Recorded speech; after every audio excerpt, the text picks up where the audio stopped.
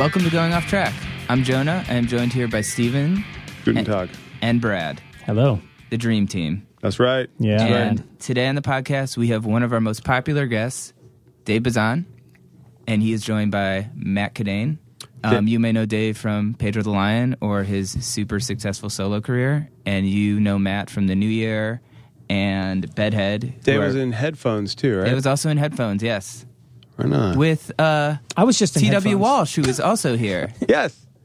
Yeah, we had a special guest hanging out. TW is awesome. You should check out all of his solo stuff. My favorite TW solo record is called Blue Laws, and I bought the CD when I lived in Ohio, and he sent it to me and wrote a note on it. Very nice. I thought that was cool. I don't think that happens anymore because people don't buy CDs.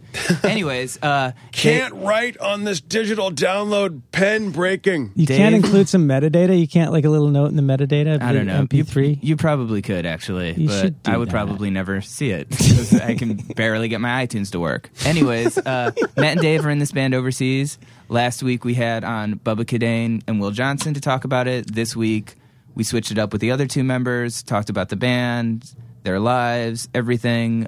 Overseas are great. Check out their self-titled record and listen to last week's podcast if you want to catch up. And without further ado, Overseas, Part 2.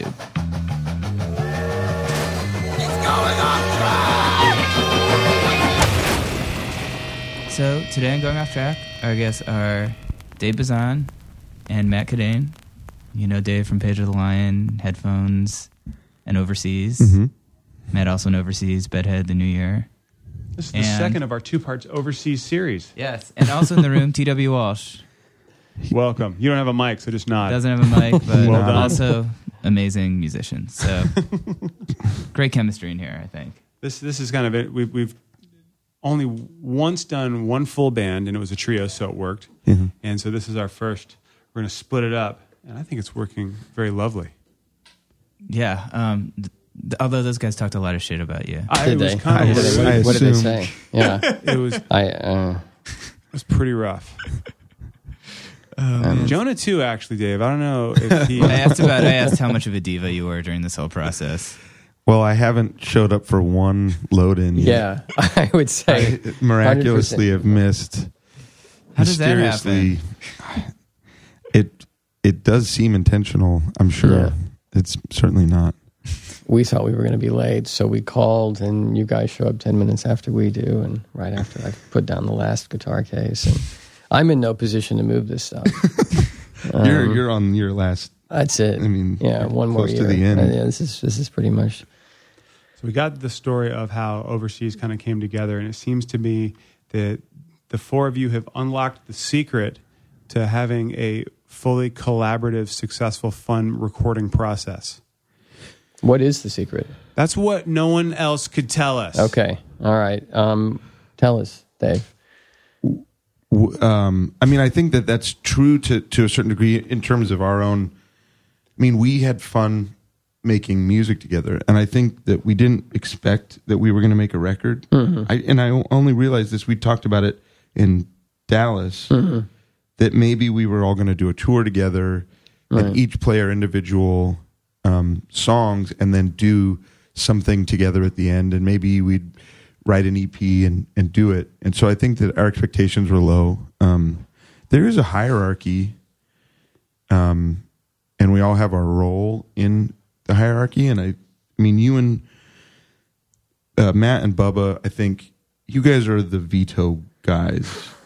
And Bubba is like I guess he's kind of the taskmaster. Yeah. And also, once we record everything, it all gets collected by him and taken back to his house, and he kind of massages things and sorts it out. And we trust him to do that. I've been asking Bubba permission to do everything my whole life.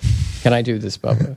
No, I don't think you should do that. And I don't. He used to be called Inspector 12. Is that right? His AOL email address from whenever was Is he Inspector older? 12. Yeah. Yeah, he's older, and Bubba's pretty adept at thinking through outcomes. Yeah. And so if there's likely to be something wrong, inherent in something that we're doing, he'll notice it before. Like it's not anybody going to else will. work because this wasn't to a click, or he just sees through all that stuff. Yeah, he's pretty great at that. And also I feel like making records is mostly arranging things so that you can get perspective on what you're doing in time to make crucial decisions about it. And that's a really difficult thing to do. And sometimes people are just innately talented and it doesn't matter because everything that they do is great. Or sometimes there's somebody else, like a producer, who you could just throw up on the tape and the producer sorts it out and gets the perspective. But somebody's got to have perspective about it. And I think that Bubba, it takes him time to get perspective on it. But once he does, it's like he just knows the finishing touches. He knows how to kind of which direction to go. Mm-hmm. So, I mean, there is a hierarchy. It's not like a rock and roll democracy, which I don't believe in anyways. I mean, I think it's so rare that actually, Fugazi is one that I think is the only one I can really think of that actually functions that way, and it worked for a really long time. But I think there's got to be a boss. Yeah, I think TW didn't get a mic. No, I'm sure Walsh doesn't believe in him either. Yeah. I remember learning that in college in a band, like there has to be, for lack of a better term, the asshole. And and I don't mean that as like as negative as it sounds, but someone has to be like Bubba. Yeah. Bubba's not here to defend himself. But someone to go, all right, can we do this? Yeah, let's do it. Right. Absolutely. Right. All right. He's the first guy who'll look at his watch when we've gone on some tangent and, maybe we're no longer even having a good time, but we still feel compelled to talk about something. He's like, he's about to say, we got to get back to this. We've got 6 more hours in the day when we're actually going to feel like practicing. So we have to get back to it. And that's great. So Taskmaster is actually not a bad way to. Well, and everybody, I don't think that there's anybody, maybe, well, you were joking, but I don't think that there's anybody in the group who doesn't feel like that Bubba's role, especially as the guy who leaves with all the tracks and doing all that stuff, that A, we don't trust him implicitly with it, and that B, we would have it any other way. I mean, it's just the roles just fell together pretty naturally. Right. And I think we all feel comfortable, in that. And so that was a blessed thing. Yeah, Bubba and I have been thinking about this story lately for other reasons, but I was always, with Bedhead, I was the guy who did all the recording in the very beginning. Those first 7 inches I recorded, and I set up the mics for him and everything. And when we first went into the studio, or when we went into the studio to record that first record, we had the 16-track studio, and I thought, well, when you put a bunch of mics up and put everything on 3 tracks on the 4-track and reserve the 4th for vocals, it sounds pretty great. So we should put a bunch of mics up and have 15 tracks of music and then 1 track for vocals. And those 15 tracks will just be an impression of the same thing from a slightly different angle. And it is such a can I cuss? Yes. I've lost it anyway. It's such a nightmare. Yeah. It's, that record is such a nightmare. It can never be remixed. But after that being my idea, Bubba was like, you're off the job. I'm in charge of mixing these things. I'm in charge of thinking about bad outcomes and all that. So that's when, I basically submitted to the Leviathan and, have lost all power. Well, and that's a good point, that a lot of why this band works is because Matt and Bubba have worked out their working relationship for years, and that you guys have a rapport, you guys have a way of doing stuff that I think kind of established a culture for the way that we do the way that we do stuff. And Will and I, are happy to kind of come in and fit in, although we take the reins in our own way often, and you guys haven't.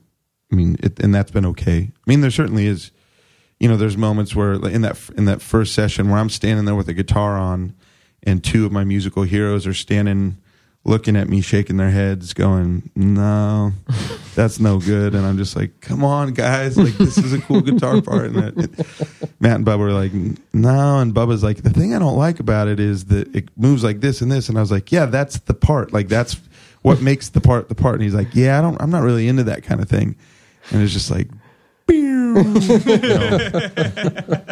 I thought of myself listening to their Bedhead record Beheaded in my car when I'm like 19, thinking like, if I would have known that basically these two guys whose record I'm obsessing over are pointing at me and laughing in a studio in Texas sometime, that it would be a mixed. It is a boner killing moment. Yeah, Yeah. So there is conflict, but what all of us believe in that just beyond any sort of stagnant moment, that there's a moment like, this for us, this song Redback Strike, which is the second song on the record, I think. Yeah. It was just it emerged out of nothing, and then we just made up this song out of thin air, right? That we like and that makes us feel something interesting and that seems unique to us. And so I think that right off the bat, because we had a couple of moments like that, then we're like, if we just stick with it long enough, then this will. Right. And I think because we had that kind of song, it was more acceptable to have other kinds of songs that originated more with a particular member of the band. Songs. Or maybe more conventional or something. I mean, but that was a really exciting moment, that song.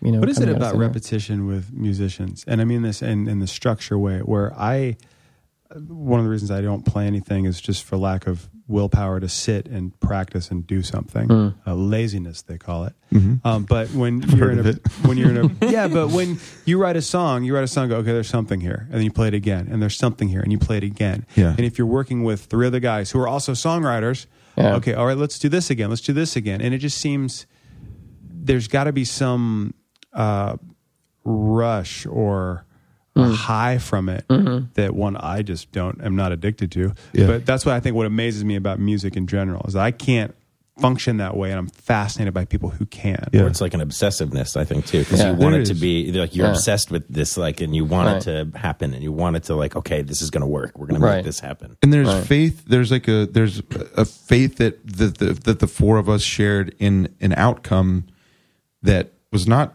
guaranteed by any stretch, but there was just a vision that we all kind of shared for a minute.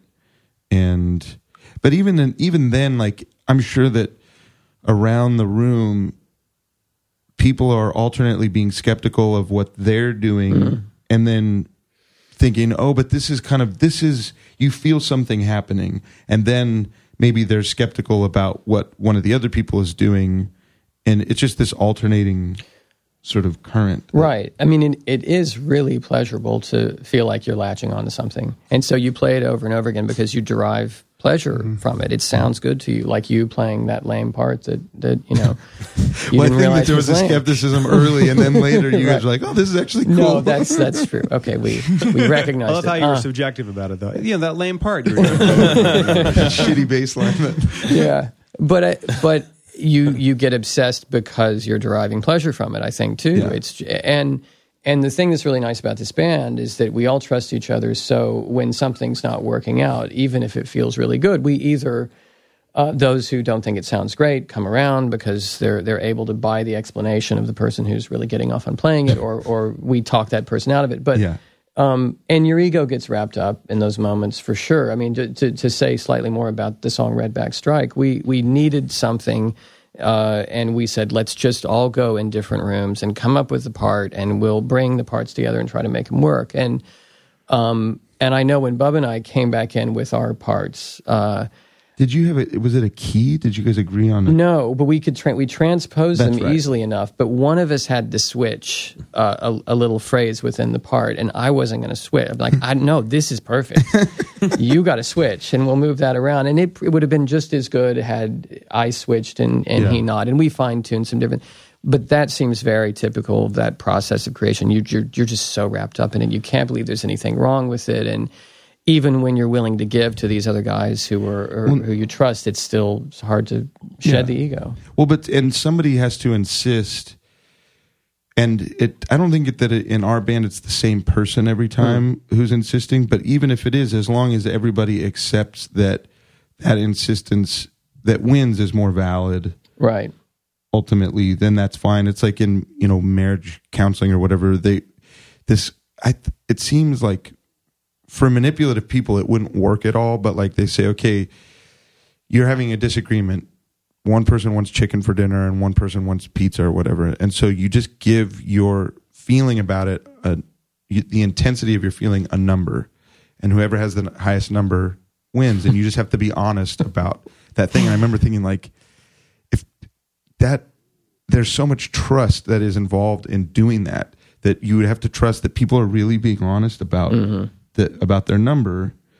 And I think that that's what being in a band is like when you and Bubba were doing that, like, your number was higher, and it just was, and Bubba's wasn't as high, and so he gave way to your thing. And in that situation, I'm certainly kind of, on the drums, Will's got it easy because you just play a beat for a little bit, and then you start to fine tune. But no one's questioning that you're playing drums. Right. You're just playing the drums, and nobody's like, "Are you sure you should be playing drums right now?" It's like, no, this is what you have to do. Right. But I remember I was just kind of like, I'm laying back, basically trying not to get yelled at for the at the beginning. Yeah.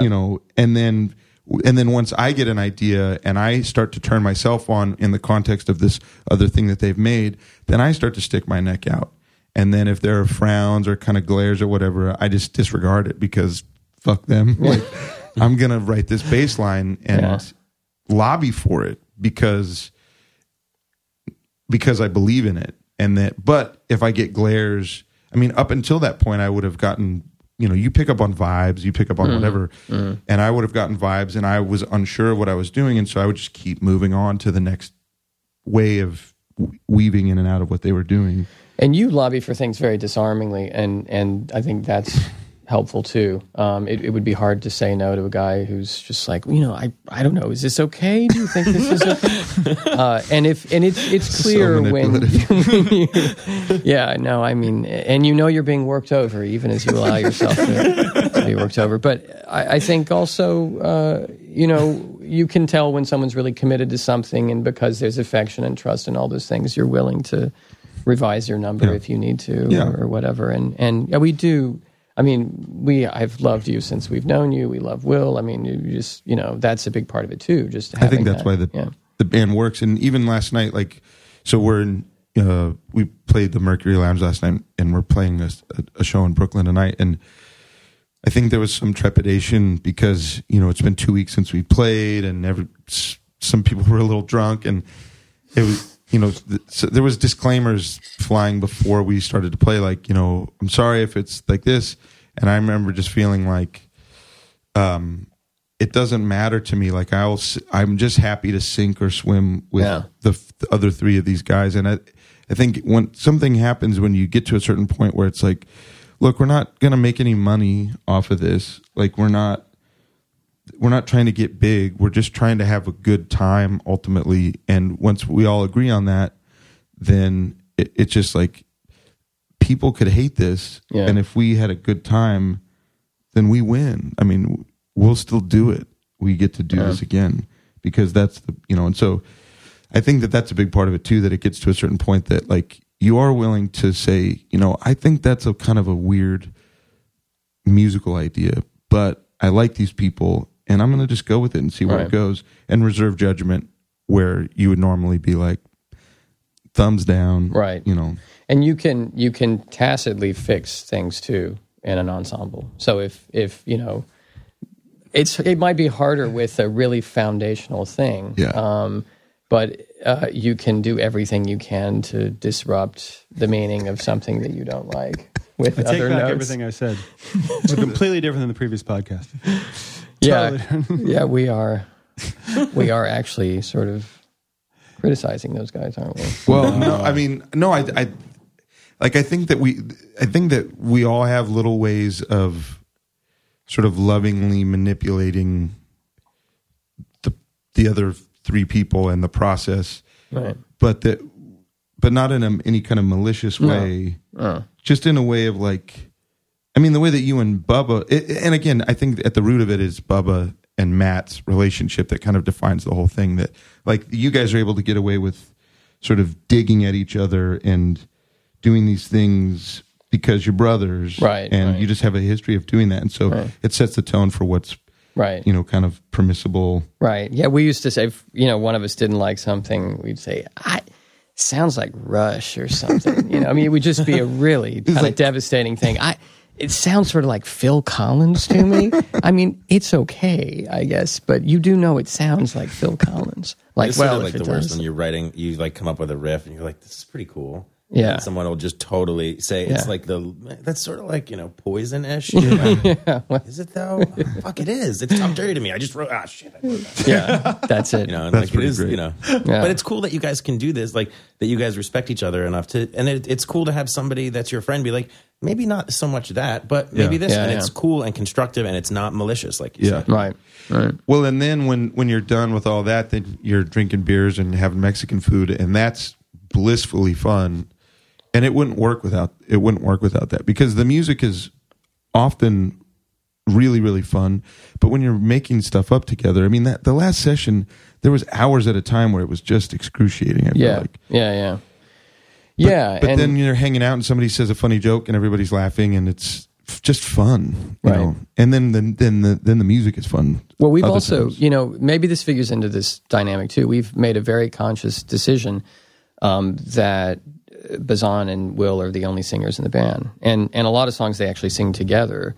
And so I don't really think of these as songs that Will sings and songs that you sing. I actually kind of think of many of them as songs that they both sing, and I want to do even more of that on the next record. So that obviates some problems, I think.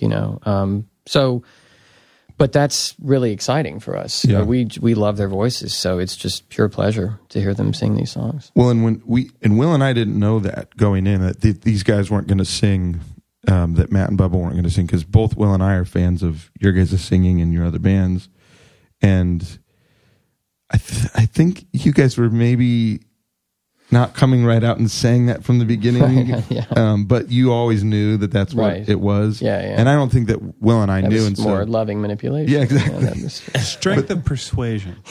But so when it became clear that they weren't going to do it, Will and I were in the lounge of the studio after you guys had gone to bed, because I think Will and I were sleeping together that time or something. But, and we were drunkenly like, I said, is this a deal breaker? Like, I was bummed a little bit because I just liked their singing so much. And Will was like, I don't know, is it? And I thought about it, and I thought about what that meant. I was like, if they refuse to sing, then I want to quit the band. That's what a deal breaker would be. I was like, no, it's not a deal breaker. And he's like, no, it's not for me either. So it was a pretty low number for you. Yeah, low number. Yeah, it was. Because I just would rather be in the band than not be in the band. And even if I have to, not have them sing. And then there's a way in which it does make it makes everything kind of, it makes some of the decisions for us in a way that makes this really open-ended, nebulous process a little easier. Right. So I think that, you guys had certain desires coming into this, that I think are working out because you're not having to sing. You get to express yourself, but you're not singing. And while I would prefer to hear these guys sing, I do think that it's been a good a good choice. So where do lyrics come from then? Mostly me and Will, but Matt, you wrote a quarter of the lyrics, maybe. Yeah, probably. He'll start a song, and have a couple of little blocks of lyrics, and then I'll fill in the ones that I'm singing, and Will fills in. Is Giving Way you wrote? I think the first verse or something like that. And is the chorus totally Will? No, that's totally Will. Yeah, which really makes the song, and Will the quickness with which Will can work is something I've never seen.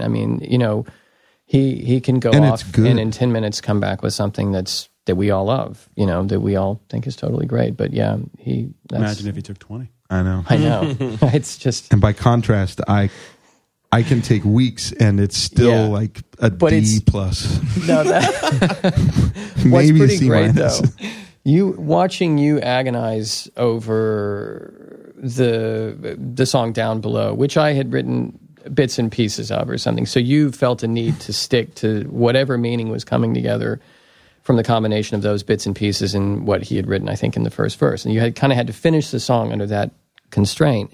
But watching him agonize over word choice and all of the possible meanings of something is just like comic gold. I mean, it's just incredible. It was just amateur on display. Like it was really like. That's not what I mean. That's not what I mean at all. It was incredibly thoughtful, and you take lyrics as seriously as a poet takes a poem, but that's what everybody does, and you were just very vocal about your agonizing. So that's what made it funny. I actually have a Bedhead lyric question. Oh, yeah. In the song Extra Mundane, actually, that song sort of got me into meditating. Oh, okay. In a really roundabout, weird way. I mean, and I know obviously that's something you sing about in this. You guys sing about in the song. It's such an amazing song. I mean, Thank you. Where did that come from? Is that something you got into after, before, or is it that just kind of me just reading too much into everything as usual? But I think I say, I haven't yet tried meditation, and I never did. Although I think I tried to meditate when I was, actually I know I tried to meditate when I was a teenager, and it was pretty great. But I don't have that willpower or mind power anymore. What about, did you try giving up your reason? Yes. You did? Yeah, as much as I could. But that doesn't really work. It doesn't really work. I think the only way you can do that is with a stroke. Yeah. But yeah, no, that's interesting. I mean, but it's proposed as a solution, right? But one that I didn't really. I read so much into this, where I was like, yeah, he probably discovered this thing later, and then was like writing back to before he had this grand realization. I listen to that record a lot. Oh, I've had a lot of weird associations. Oh well, I mean, I'm happy to hear that it's open-ended enough for it to continue to be useful. Yes, and I recently saw you in the Silkworm documentary. Yeah. Which I think that was taped a really long time, like that was overseas taped a long time ago, probably before 2009. I think 8 years ago. Yeah, I remember the trailer came out. Seth put the trailer up so long ago. Yeah, no, was that after? It was right after Mikey died. In fact, they filmed me talking 2 months after, and that he died in July 2005. So that I think they filmed me in September at the Touch and Go 25th anniversary. Yeah, that was those guys. I mean, I. Love them like brothers, and they were just so much fun to play with. And yeah, so, but it's funny that it's taken that long for the documentary to come out. I love it, and it's worth it. But it's what's funny about it is that I'm so much younger in that thing, and we all look younger. Well, and wasn't Mikey the film editor in the bunch? No, he well, among the Silkworm guys, he actually knew how to do that. Yeah, because he edited. Why should the devil have all the good music? Yeah. Exactly. I didn't know if you meant that he had started editing that movie, because they had actually started to film that before he died. But would he have been the one that would have potentially edited that? Were they making it themselves? No. Oh, somebody else. No, somebody else. Was Seth, yeah. Yeah. Kind of Seth Pomeroy. Yeah. Yeah, but I thought it came out amazing. And last time I saw New Year was with Bottomless Pit. Yeah, okay. So that was in 2007 or something. Again, like all these, it was so before we played our show with Overseas, I guess 2 weeks ago, I hadn't played live music since 2009 or something. So what have you been doing? Working, yeah, trying to finish other things, and but I missed it, and it was really fun to play, and now I don't want to stop. It seems like you guys are doing it correctly, where you're playing a few shows here, a few shows there. Yeah. Because if you've spent your life touring, that's how you want to do it. Yeah. It's very smart. Well, yeah, and I have felt, I haven't voiced this to you, but I felt bad at times because I'm really excited to be playing music again, not having played for so long, and for the most part having played really sporadically, even when I was more active, and so I very selfishly want to keep doing it. You, on the other hand, play music all the time, and you've got to be careful about the number of slots in your year that you allow for music, and and I want you to make more slots available because I like doing this. But well, at this point, it's not. What he's saying, I guess, is like I tour roughly 6 months out of the year, anyways, and so these are just kind of like little breaks from. In this particular case, I played in Richmond, Virginia, the night before last at a house show. And then we were doing these 2 New York shows, and then on Thursday I'm going to be in New Haven and continue on and just tour all the way back home.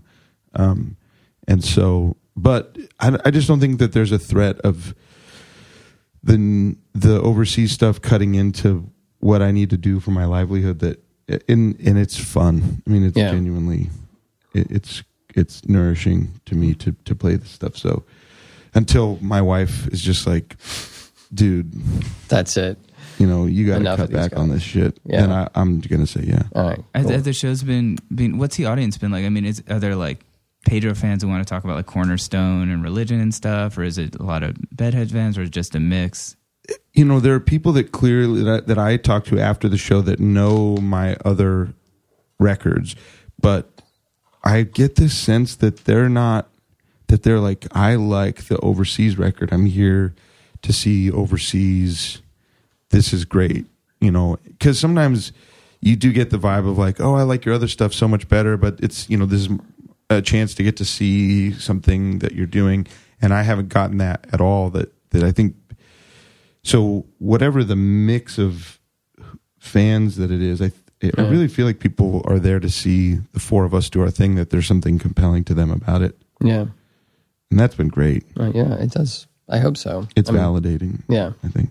And we hear your other colleagues said you have more songs. So you're actually playing newer songs. Yeah. That's right. During these shows. So that's exciting too for fans. It is. It's really fun. And it feels fun to be in a band that's already thinking about another record. Although this was a funny moment last night. I mean, I think we'd all had too much to drink, but I know I had. And I was getting ready to start one of the new songs, and Bazan looked at me and was like, let's not do that one.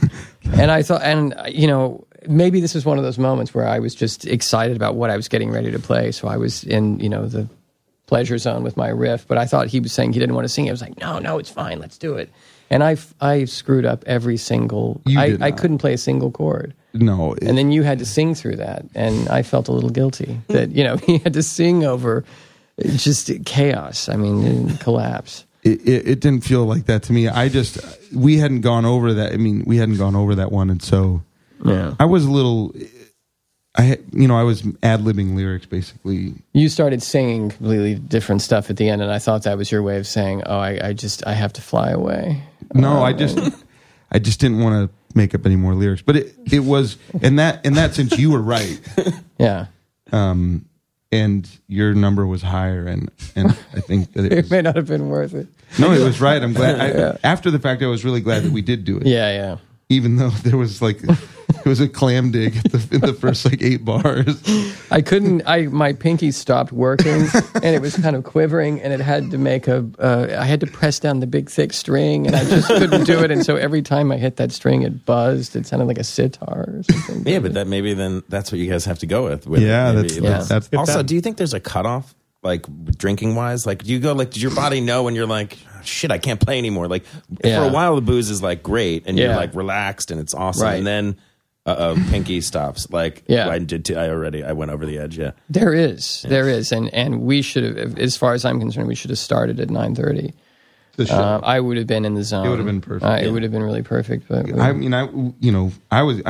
had 5 or 6 before, by dinner, and then I just stopped because I thought I'm too all over the place. So I just had coffee, and so I was more or less sober when we played. Yeah, and I like drinking and playing guitar too, as well. But there's bands like Pantera used to drink bottles. I don't know how they do that. Crown, a bottle of Jack Daniels or something. Did you ever go to a Guided by Voices show? Yeah. I mean, for God, fuck's sake! But even Minus a Bear, my old band played shows with them, and they would get so wasted and then play the hardest stuff ever. It's perfect. So precise what they do. I don't understand. I really tried that in the past, and to some degree, it worked out okay. Except when we were playing the tracks. Yeah. But even then, we got to the finish line at the same time. I'm looking at Walsh now. Walsh was in Pedro The Lion with me, and we both, did some pretty heroic drinking prior to playing shows and then after and just all around. And, there's certainly times where I basically would, that one Cornerstone, I kind of blacked out while we were playing on stage, and the next day our set had got cut short because we started late because they couldn't find me because I was out smoking cigarettes, which I only do after I've had 15 or 20 drinks, and I think when Walsh came up or somebody came up and they saw that I was smoking, it was just like, oh God, like, this is not good. Like, we haven't even loaded our gear on stage yet. And so we get up there and, I'm kind of, I'm just sort of wobbling, just everything's kind of spinning. And the next day I talked to the bass player and I was like, man, I really wish we would have gotten to play Bands with Managers. Like, I'm bummed that one got cut. And he was like, no, we played it.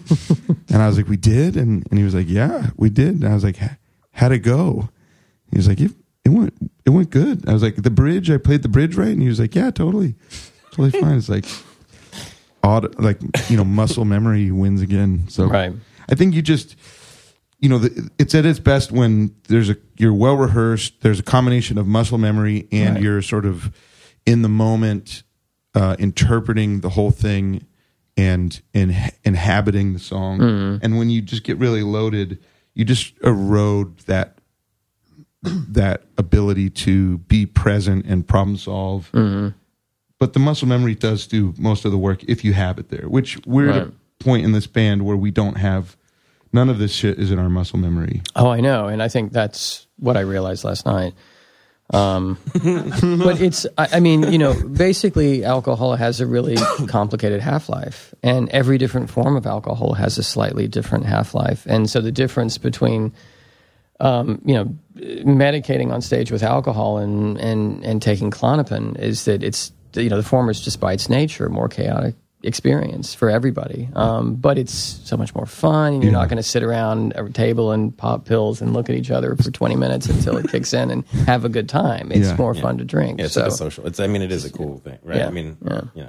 I enjoy drinking is what I'm saying. And I do love playing music as well. So it's like, it goes hand in hand. And there's a point though, like, I just don't understand how guys can do. Yeah. And I love drinking, but I don't know how you can pound bottles of booze and then go and play. Like, it's just so bad for you, anyways. I mean, that is, you can't do that for very long. I was in, and this isn't music, but it's performance. At the Crystal Ballroom in Portland, the talent buyer was telling me, I saw a poster for a Mitch Hedberg show that had happened in the last. I'm trying to think when it was. It must have been after he died when I saw the poster, and the guy was like, "Did you hear about his 2-show run here?" I was like, "No, I didn't." And he said, before his first set, and it was 2 sets in one night. Before his first set, he drank an entire bottle of booze, and then was starting into his second bottle, and by the end of the first set, he had drank, that's not the right word, he had drunk 2 bottles of booze by the end of the first set. And so he got off stage, and he was just totally retarded, like couldn't hardly do anything. And so he suggested to the promoter, like, hey, can you go get me some cocaine so that I can right the ship?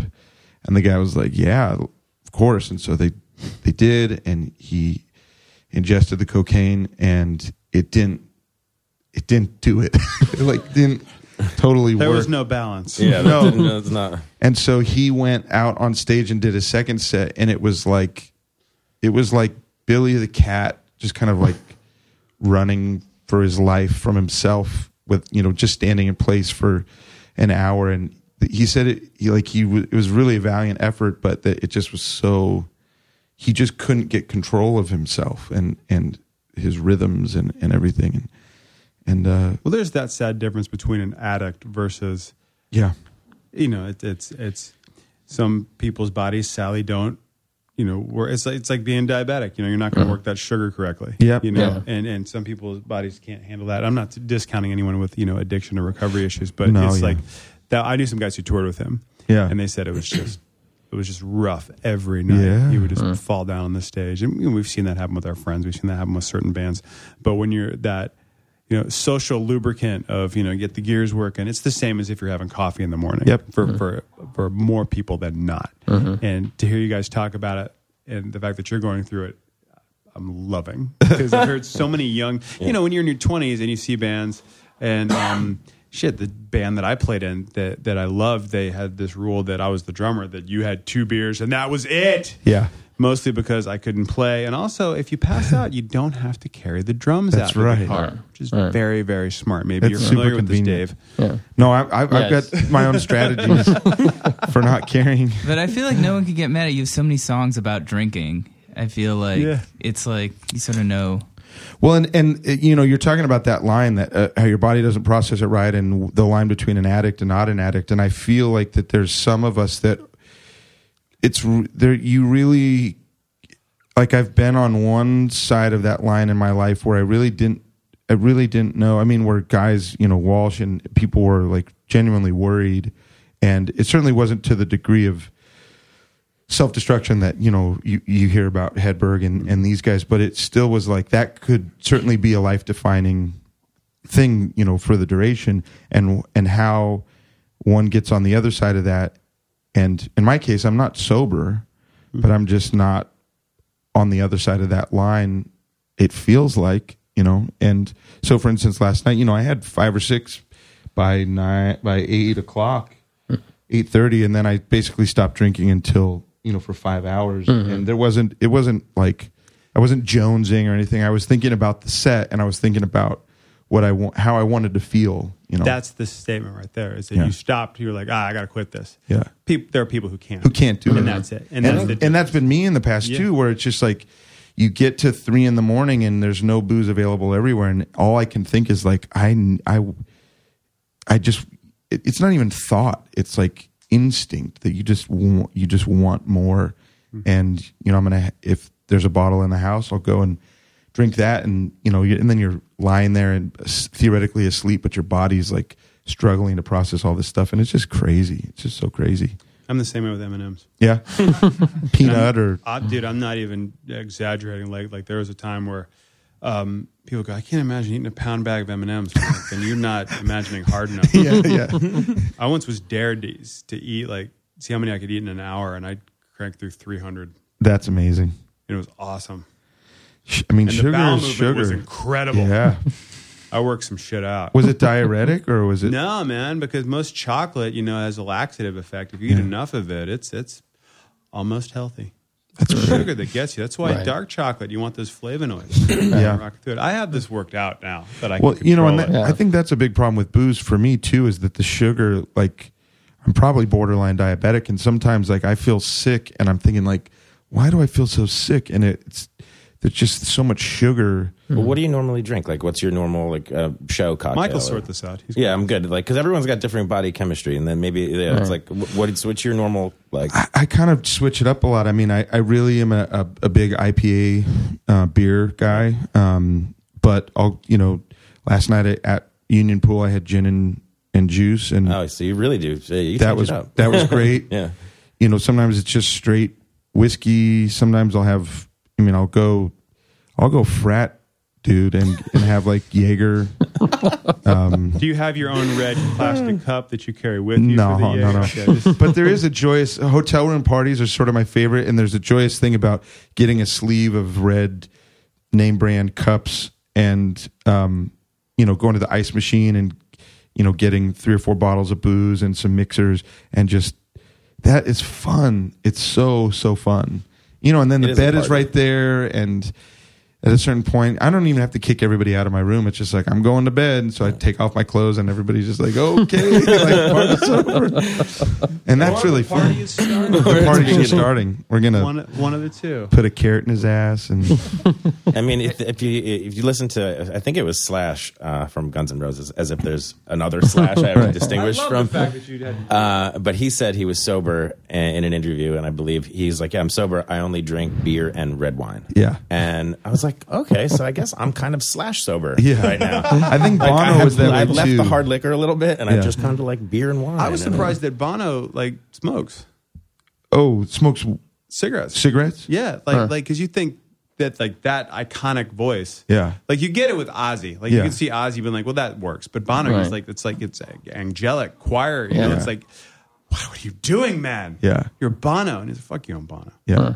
Well, apparently he was sober except for champagne because it was like celebratory or something like this for a minute. I don't know if that's true, but didn't Matt Divine tell us like Bono took everybody out on the Spider-Man when he worked on the Spider-Man musical, and he was up drinking with Bono until like 3 a.m. He's like, Bono, I have to go home. Wasn't that a Matt interview? Yeah, that's pretty He didn't wild. sound sober. He said like he took out the entire cast of Spider-Man the musical and like literally kept everybody drinking, and they were like, dude, I want to go to bed. Bono's keeping us up. And like I was like, that's the craziest story when you're like, Bono, I have to leave. Like it's 4 and I have to be up tomorrow. Like I did read with this interview with the Killers that U2 took the Killers out, and that there's many bands that had this. There's the Bono talk, where he'll go, all right, this is what you're gonna have to do to be, the rock star and the front man. And it's like very serious and sincere Bono talk. Yeah. What you have to do. But is it like a secret that we all don't know? Like you have to be there. He gives you like a very secret message. Think of the bands that we listened to in high school that are still together. You know what I mean? Like it's U2 and Pearl Jam kind of counts, but like that's it. Like there's AC/DC, not really though. AC/DC, that's one of my favorite examples of bands that whenever people give like Alice in Chains shit if they replace Lane Staley, like AC/DC, man. Yeah. Like that's true. But AC/DC is one of those rare occurrences where it's perfect, where you're like, oh shit, you guys how did you do that? And it worked perfectly. That is true. Yeah. And nobody really cared. Everyone's like, wow. There's not like even a Van Halen where there's like a war between AC/DC sides. Everyone's like, we're cool with it. You keep going. You just keep writing. Yeah, you guys are awesome. If Back in Black hadn't been the first one out, I don't think it would have worked. It they just made like a career album with that one, and it just so happened it was with the new singer. Mm-hmm. But when you see Bon Scott perform in videos, he is so much better. Yeah, he was more of the right fit. I mean, he was a genuine article, and the other guy was just like, he seems like a great guy, but like he's not a poser, but like it was like more of an act or something. Right. That's how I feel about like Becky from Roseanne. Yeah, like, yeah. The new Becky is not the old Becky. It's true. It is true. The Sarah Chalk did some fine work in Scrubs. That is true. Yeah. That is true. It wasn't her fault. No, it wasn't her fault at all. Have you guys ever, Sunga and Mitch Hedberg and that stuff, have you ever thought of crossing it over into any comedy stuff or doing any type of, like I remember going to a house show here and like, I was sitting on the floor and I was like, it looks like Days with Horatio Sands. And I was like, oh, because it is. Have you guys ever talked about doing anything together or any kind of... Me and Horatio talked about making a band where he wrote all the lyrics. But I don't think that would even be comedy. I mean, I think that would be some other kind of performance art thing. I haven't. I mean, I actually have thought about trying to do stand up as like a way of just eating shit. And trying to why not enjoy do the it. one thing harder than being in a band? It seems like you have to do it already to an extent, like especially at like when you're playing and it's like a living room or something where it's like everything's on you and you're like, I have to tune my guitar. I don't want to just. Well, I mean, certainly there are moments, but you always have this other material to go back to, like when things start getting weird, and the idea of stand up where you just have to roll with. I also like the idea of. Certainly you're going to bomb a lot and liking yourself and your material enough where it's okay to bomb. Like hearing comics talk about that and kind of the exhilaration of bombing and being okay with it. It's the same thing. If you tell a joke, because I know this happens to me more often than not, when we've done our live shows, that when it gets complete silence, that's almost just as exhilarating. Yeah. It's like, oh, you hated that? Fuck yeah, you hated that. Yeah. That's another thing. Like, well, Hedberg was a genius with that. Like, he used to he knew he would just kind of riff off of his own jokes, and then he's like, I went too far with that. And he would just knew. Like, and it was even funnier when he did that. And he was like playing with him. He was the first audience or whatever. Mm-hmm. And so I've been interested in that, but I've just thought about so. If I was to sit down and write some material, like how do you write a joke? I don't even know how to do that. So no. A lot of comedians treat it like being in a band where it's, if you watch Patton Oswalt, he'll do the album. He can like give me track 8 and he'll do it. He knows it. Yeah. Right. Now, how much when overseas plays? How much of the I guess singer banter is? Or do you guys do you do Q&As? No. It's really uncomfortable. These guys don't even know, but.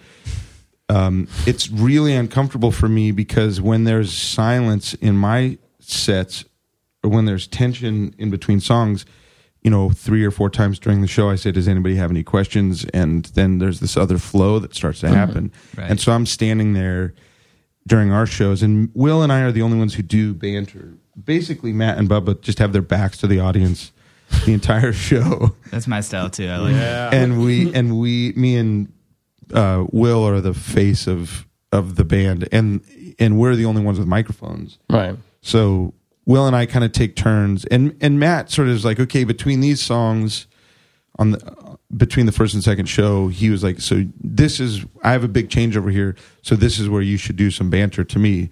And it was kind of the first indication of like, okay, that's something that these guys are okay with and even maybe want. And so we started doing that. But when there's a lull in that and silence, my impulse is to say, does anybody have any questions? But it seems like it would just be so wrong to do that in this context. Yeah, no, I think it would be okay. But ideally, we could just keep playing. And unfortunately, we have to do all kinds of switchovers, and I've got to go back and forth between these two guitars. One's tuned wildly differently from the other, and so there's just no way to get around it. Although last night we actually worked on some of that stuff, and there was less dead air, I think. Well, but one of the things that I've realized too, that we made this record, and the record is what it is, and I've gotten more perspective on it since the more distance I've got from it, where I'll put the whole thing on and be able to zoom out and realize, okay, it's a very specific, all of our sensibilities blended together is challenging in some way that I can't really describe. I think that it's a grower, or it would be a grower for me, where the energy is sort of just a little bit behind the it's not right up on the surface, that the energy that is so satisfying about it to me. Right. So satisfying. Our record is so satisfying. I love it so much. When we started playing live, I realized, this is just downright standoffish. Like, this is... Yeah, and one way to deal with that is to have banter between songs and to relieve tension. And what you said last night was really funny, something along the lines of, this music is so tense, relax, everybody. I forget what it was, but it was well put. But I like the fact that there's tension between the songs too, because it's everybody standing in a room and everybody's used to being just out and out masturbated, like at these rock shows, just like forget so much music and so much media is like, forget yourself, forget that you're here, escape with us into this other thing. And I think that all of us together, our sensibility is like that part in Fight Club where he pours lye on the dude's hand and he's like slapping him and being like, stay here, like be present with this pain, or just be present, be uncomfortable, like lean into the uncomfortability of like, we're all these strangers standing in a room and it should be weird. Like this is remarkable. And I think that there's something about that where you take something familiar and you push it into unfamiliar, and everybody has to just sit and think about it. And it's only been since we started playing shows that I really realized, like, this band is doing that, and I'm really happy about that. And so I think that, for me, that informs some of the banter where I want to say something, but I don't want to relieve all the tension. I want it to keep it there. Right. No, I think that makes sense. The spacing on a record, if we were playing the entire record and that was it, for example, I think the spacing on the record would be really important to reproduce. I mean, I don't think it's random, the amount of space you put between songs. Right. It's a part of the experience of listening to the record, and we've somehow decided as a culture that we need 1.5 seconds or whatever it is between, for the most part, unless you're doing something sort of experimental with crossfades and all that. You guys, but on Bedhead, you guys it was like the sustain, you guys let the notes sustain for the maximum amount of time that they would below the threshold of hearing in any normal circumstances. And then the next song would begin with basically no real gap. First record too. But it felt like a gap. Right. Because the sustaining notes in headphones turn up loud, you could hear it go right up to it. But. Right. And however exactly it's done, I always feel this need to reproduce that live when you're playing a few songs that happen to be in the sequence that they appear in on the record. And so the ultimate goal for me would be to do that live. And I think we're working towards it. But when we can't, Yeah. I feel like, the great thing about Bazan having a mic is that he has to talk now. And so I just want to make your life more difficult. Well, but then you're getting into with the spacing thing, you're getting into the Tommy Chong thing where you want to start a song with no count off. Right. Where you just, I everybody love that. looks at each other I and totally you just love start that. playing the song. We were trying to do that on some of these songs. That is just, very Fugazi. You know. Yeah. That's amazing that they would do that. Apparently on Marin's show, Cheech Chong, we're on there, and Tommy Chong, that's his name, right? Yeah. Was I calling him Bobby? No. You were right. And he was in like a soul band in Calgary when he was, in his late teens and early 20s that ended up sort of migrating down into Detroit, and he was like the music director for like a Motown band. But he said that they were so novice that they didn't even know that you clicked off songs. So they would all just know what song was playing. Everybody would look at each other, and then they would just start playing the song. And I think that's amazing. Awesome. I know we need to work on that. That would be perfect because you never hear click. Yeah, just click like offs on a record, and then you would really be able to.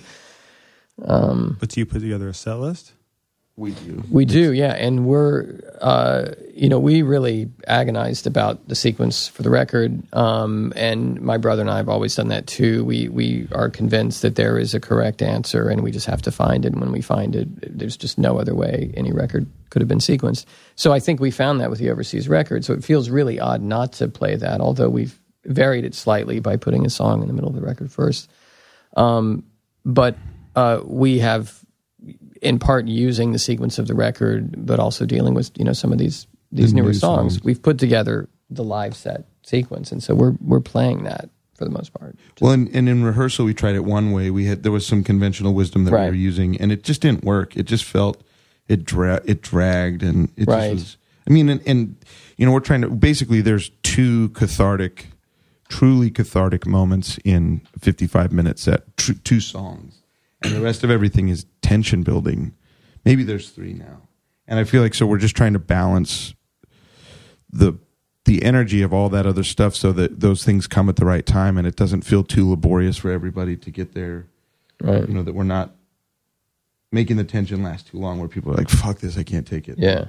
They've got to bow out. But so it's. But I feel like if you're at an overseas show and you're into your bands, like that's something that is kind of inherent in that. Sure.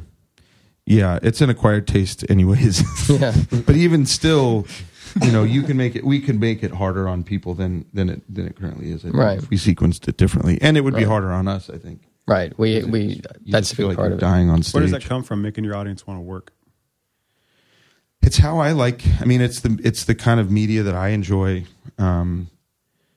Movies and books and records that.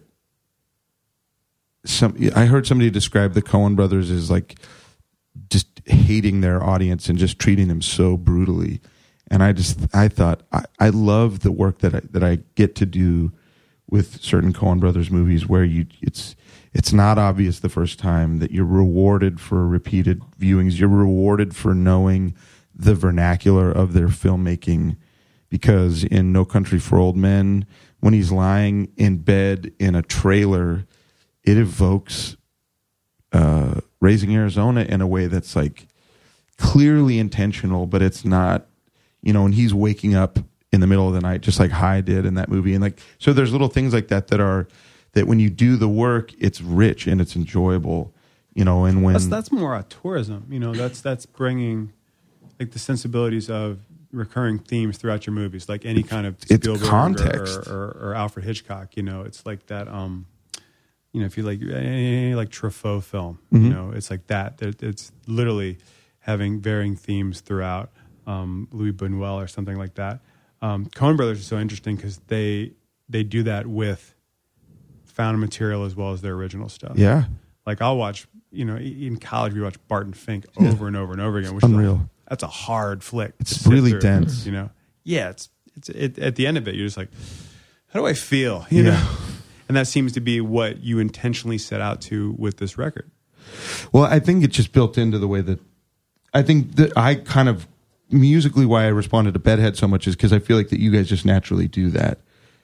And it's not even a thing that you're maybe even aware of when you're doing it. And the same thing with me, like certain things just come out, like you're sitting there trying to make something, and it's not like you have all these choices.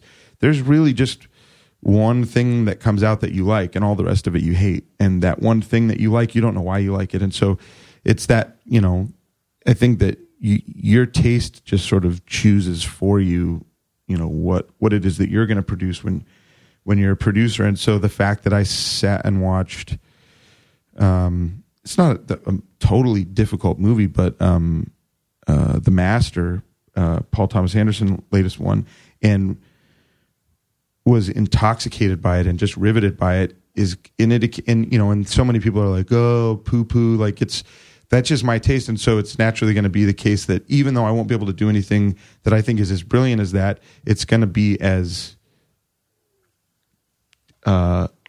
inaccessible as that, at least, if not more, because it requires some amount of mastery to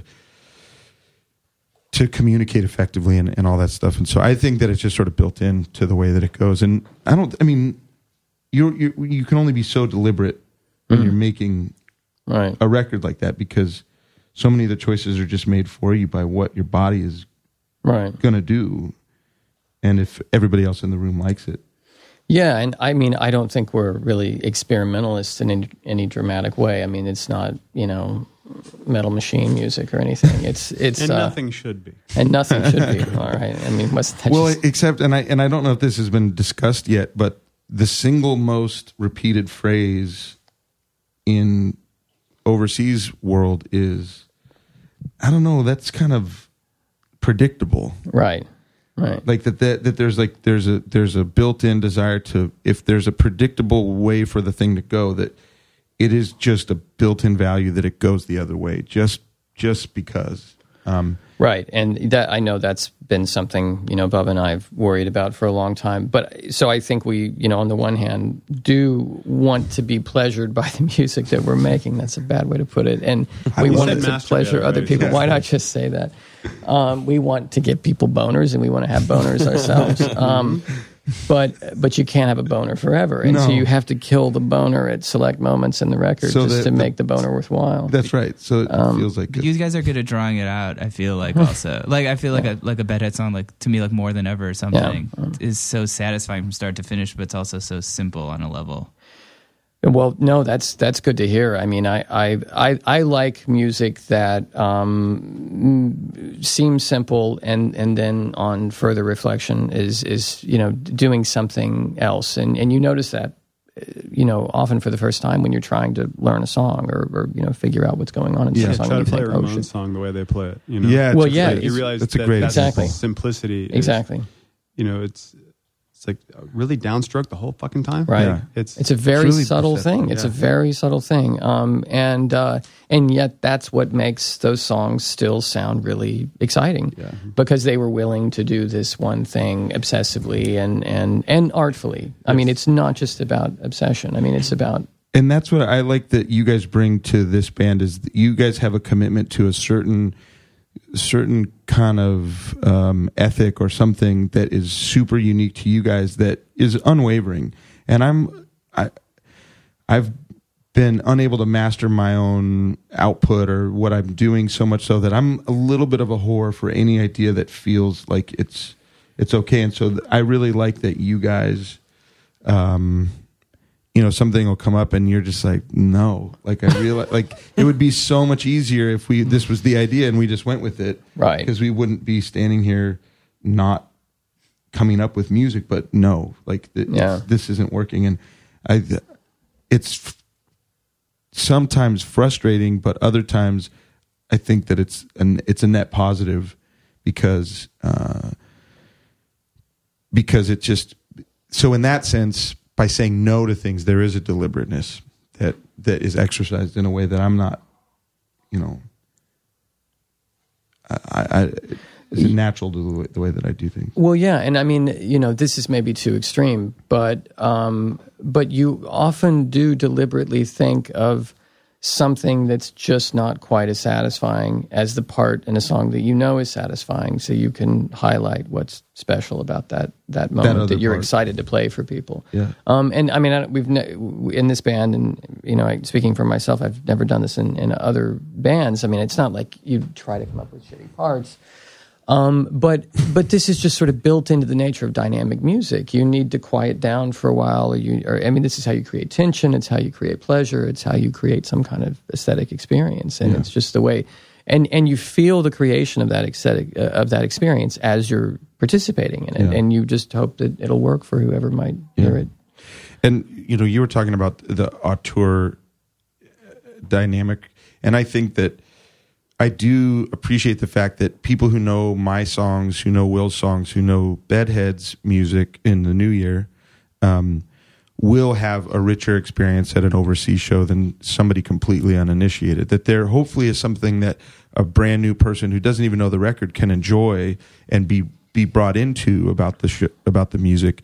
But I think that the experience for somebody who has some knowledge about it, it's so much more rich. And I think because there are subtleties buried in everything that you can pick up on. And I, as a listener of music, I love that. I love that about, like we were talking about movies and even, some, if there's like a series of novels or something like this, TV. I mean, that's why TV is so good right now, is that you just have way more chance to put each action that a character takes in a bigger context than a 3-hour movie, and so to me, that's one of the things that I like about this band, is that I do think there are rewards for people who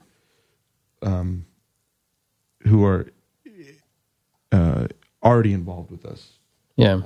And I would. You guys are coming with an invested audience anyway, individually, and when you put all four of you together, that's pretty all-encompassing. And a lot of your music can be really dark. There aren't a lot of rewards. No. Most of the time as someone who does. Yeah. I agree. And I think that mirrors life. I mean, I think that most of the so-called joy that we think we're experiencing is just it's false, and that those little moments of actual, like, redemptive experience in a human being's life is, it should be honored by not being trying to be replicated by a bunch of drunk assholes on a stage. Like, to me, like that those moments have a place of honor, and that they should only be expressed when it's a true expression that does justice to those things, and that all the rest of it should be detailing the tension that makes that release possible. And sometimes, every now and again, an artist will be able to express that redemptive moment in a way that is beautiful and profound. But in my opinion, it's just a waste of time.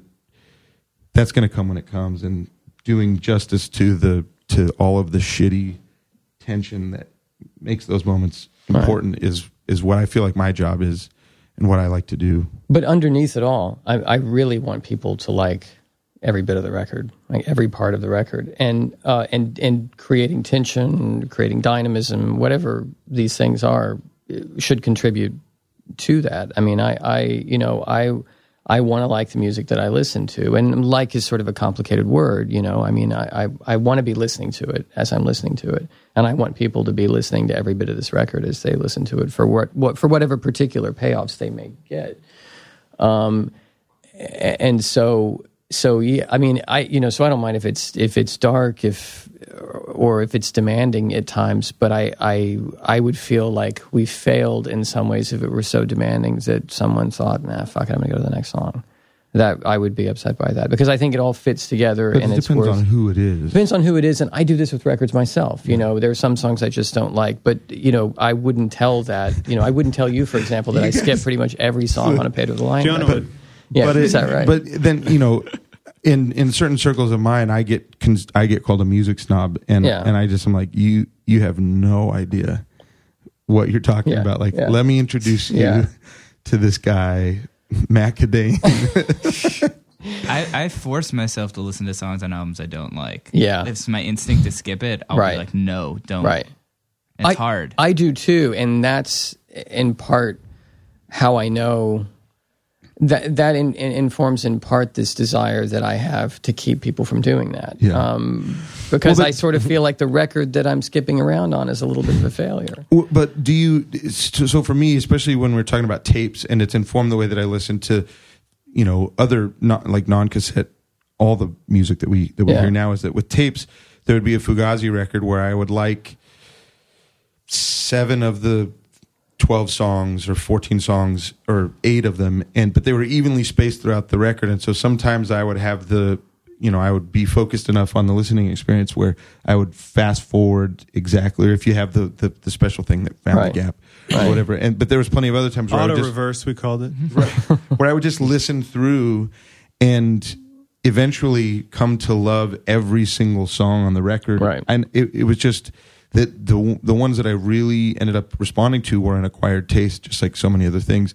And so I kind of wonder, I feel like making a record that has demanding things and things that are going to be an acquired taste, if you're doing, you can't deliberately do this, but that a perfect record for me is one that hooks me in enough where I'm going to listen to it, but I still don't love every bit of it. But then by listening to it, eventually I just come to know and love every bit of it. And sometimes there isn't enough hook on the record, so it's a friend's recommendation. It's just like, seriously, just give this 5 times, right? And I think you're going to find something that you really, really love. And I'm sure that the overseas record, most records are in that window where it requires a recommendation, or you really love Will's voice, or whatever that keeps you listening to the jams that you don't like. But to me, that's a big question just with music in general now. There's a Bill Callahan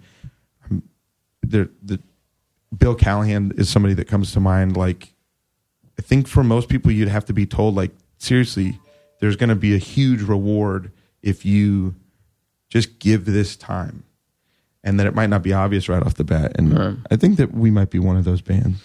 What do you think that is, though? Like it's very interesting, because I had a friend growing up, like when we were first listening to music, and I would skip. Like, I'd be like, obviously, if I'm not loving this song within the first 10 seconds, it's done. And like, I remember just being like, he's like, dude, you just got to give it a few listens. And like, it doesn't make sense. Why should I? And then now more than ever, and then you give it a few listens, and you're like, oh, wait a second. Why? It wasn't, because it's like each time you're processing it in a different way, or where you're listening to it in the car.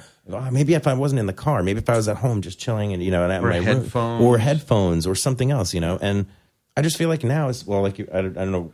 You're saying now, especially because I just feel like with so much the internet, instant gratification. It is, and I remember. I mean, I used to listen to, like, for example, with cassette tapes, I'd muscle through it. I'd just go like, well, I'm not so into this song, but I'm driving, and then eventually, like you said, you'd listen to the full album, and you're like, I get it, Or I had songs that I thought were clinkers. No, not a clinker. I kind of like this now. Yeah. That might be my favorite song now. But commuting into the city all the time, even when I had my Discman, and I remember picking out albums just to listen to on the train, and I would listen to that album. Like, I committed to it. I'm listening to this album, and now it's just everybody. Like, I feel like you could do that with a record, though. You could pick the needle up, move it however you want, and skip songs. I had a professor in college it was a music class, and we were sitting listening to something and symphonic, and I was sitting there and just bored out of my fucking skull. Yeah, and he came over and went, "Pay attention!" and yelled at me. And I'm like, "Da!" And he went, "Listen, man. Like, listen to it. And quit zoning out." And I was like, "What? All right." I still hate it, but like, I was listening to it and I could say why I didn't like it, and it was that lack of apathy. Right. No, I think, there's some records that just aren't good, and so you skip around because they're actually bad songs on the record. I love The Who, but there are only maybe 20 good songs there. Maybe 15. They're great, but anyway, but then there's and the really good ones, we'll just keep it going for about 10 minutes. Yeah, that's right. But then there are records that are really good, and people have to be convinced to listen to them. And I think partly why that's the case is that we have sort of superficial and limited expectations. Bill Callahan's written some great songs, and what someone who doesn't know that quirkiness, to use a word that mainstream culture uses and that really annoys me, is often a part of indie culture, Right. he's going to sound really strange because he has a kind of preternaturally low voice, and he's very monotone and blah blah blah. But when those songs are great, like Jim Cain, for example, what a great song.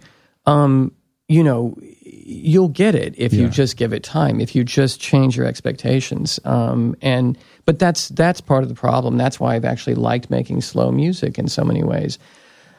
Our expectations are for electric guitar and drums and bass and vocals to show you a good time. That's It's got to be about more than that. I mean, still what we're talking about, if we're just nebulously saying aesthetic pleasure, is being shown a good time on some higher level. But you know what I mean? Maybe higher being shown a good time versus enjoyment that is a little bit more refined, lasting and meaningful and transformative. But yeah, I do think this is like the thing. And why is slow music singled out as being slow? Music has mostly been slow, I mean, in the history of music. And it really is the exception to the rule that there's fast music. Right. There's something really nuts about really fast music. It seems like there's something wrong with people making it.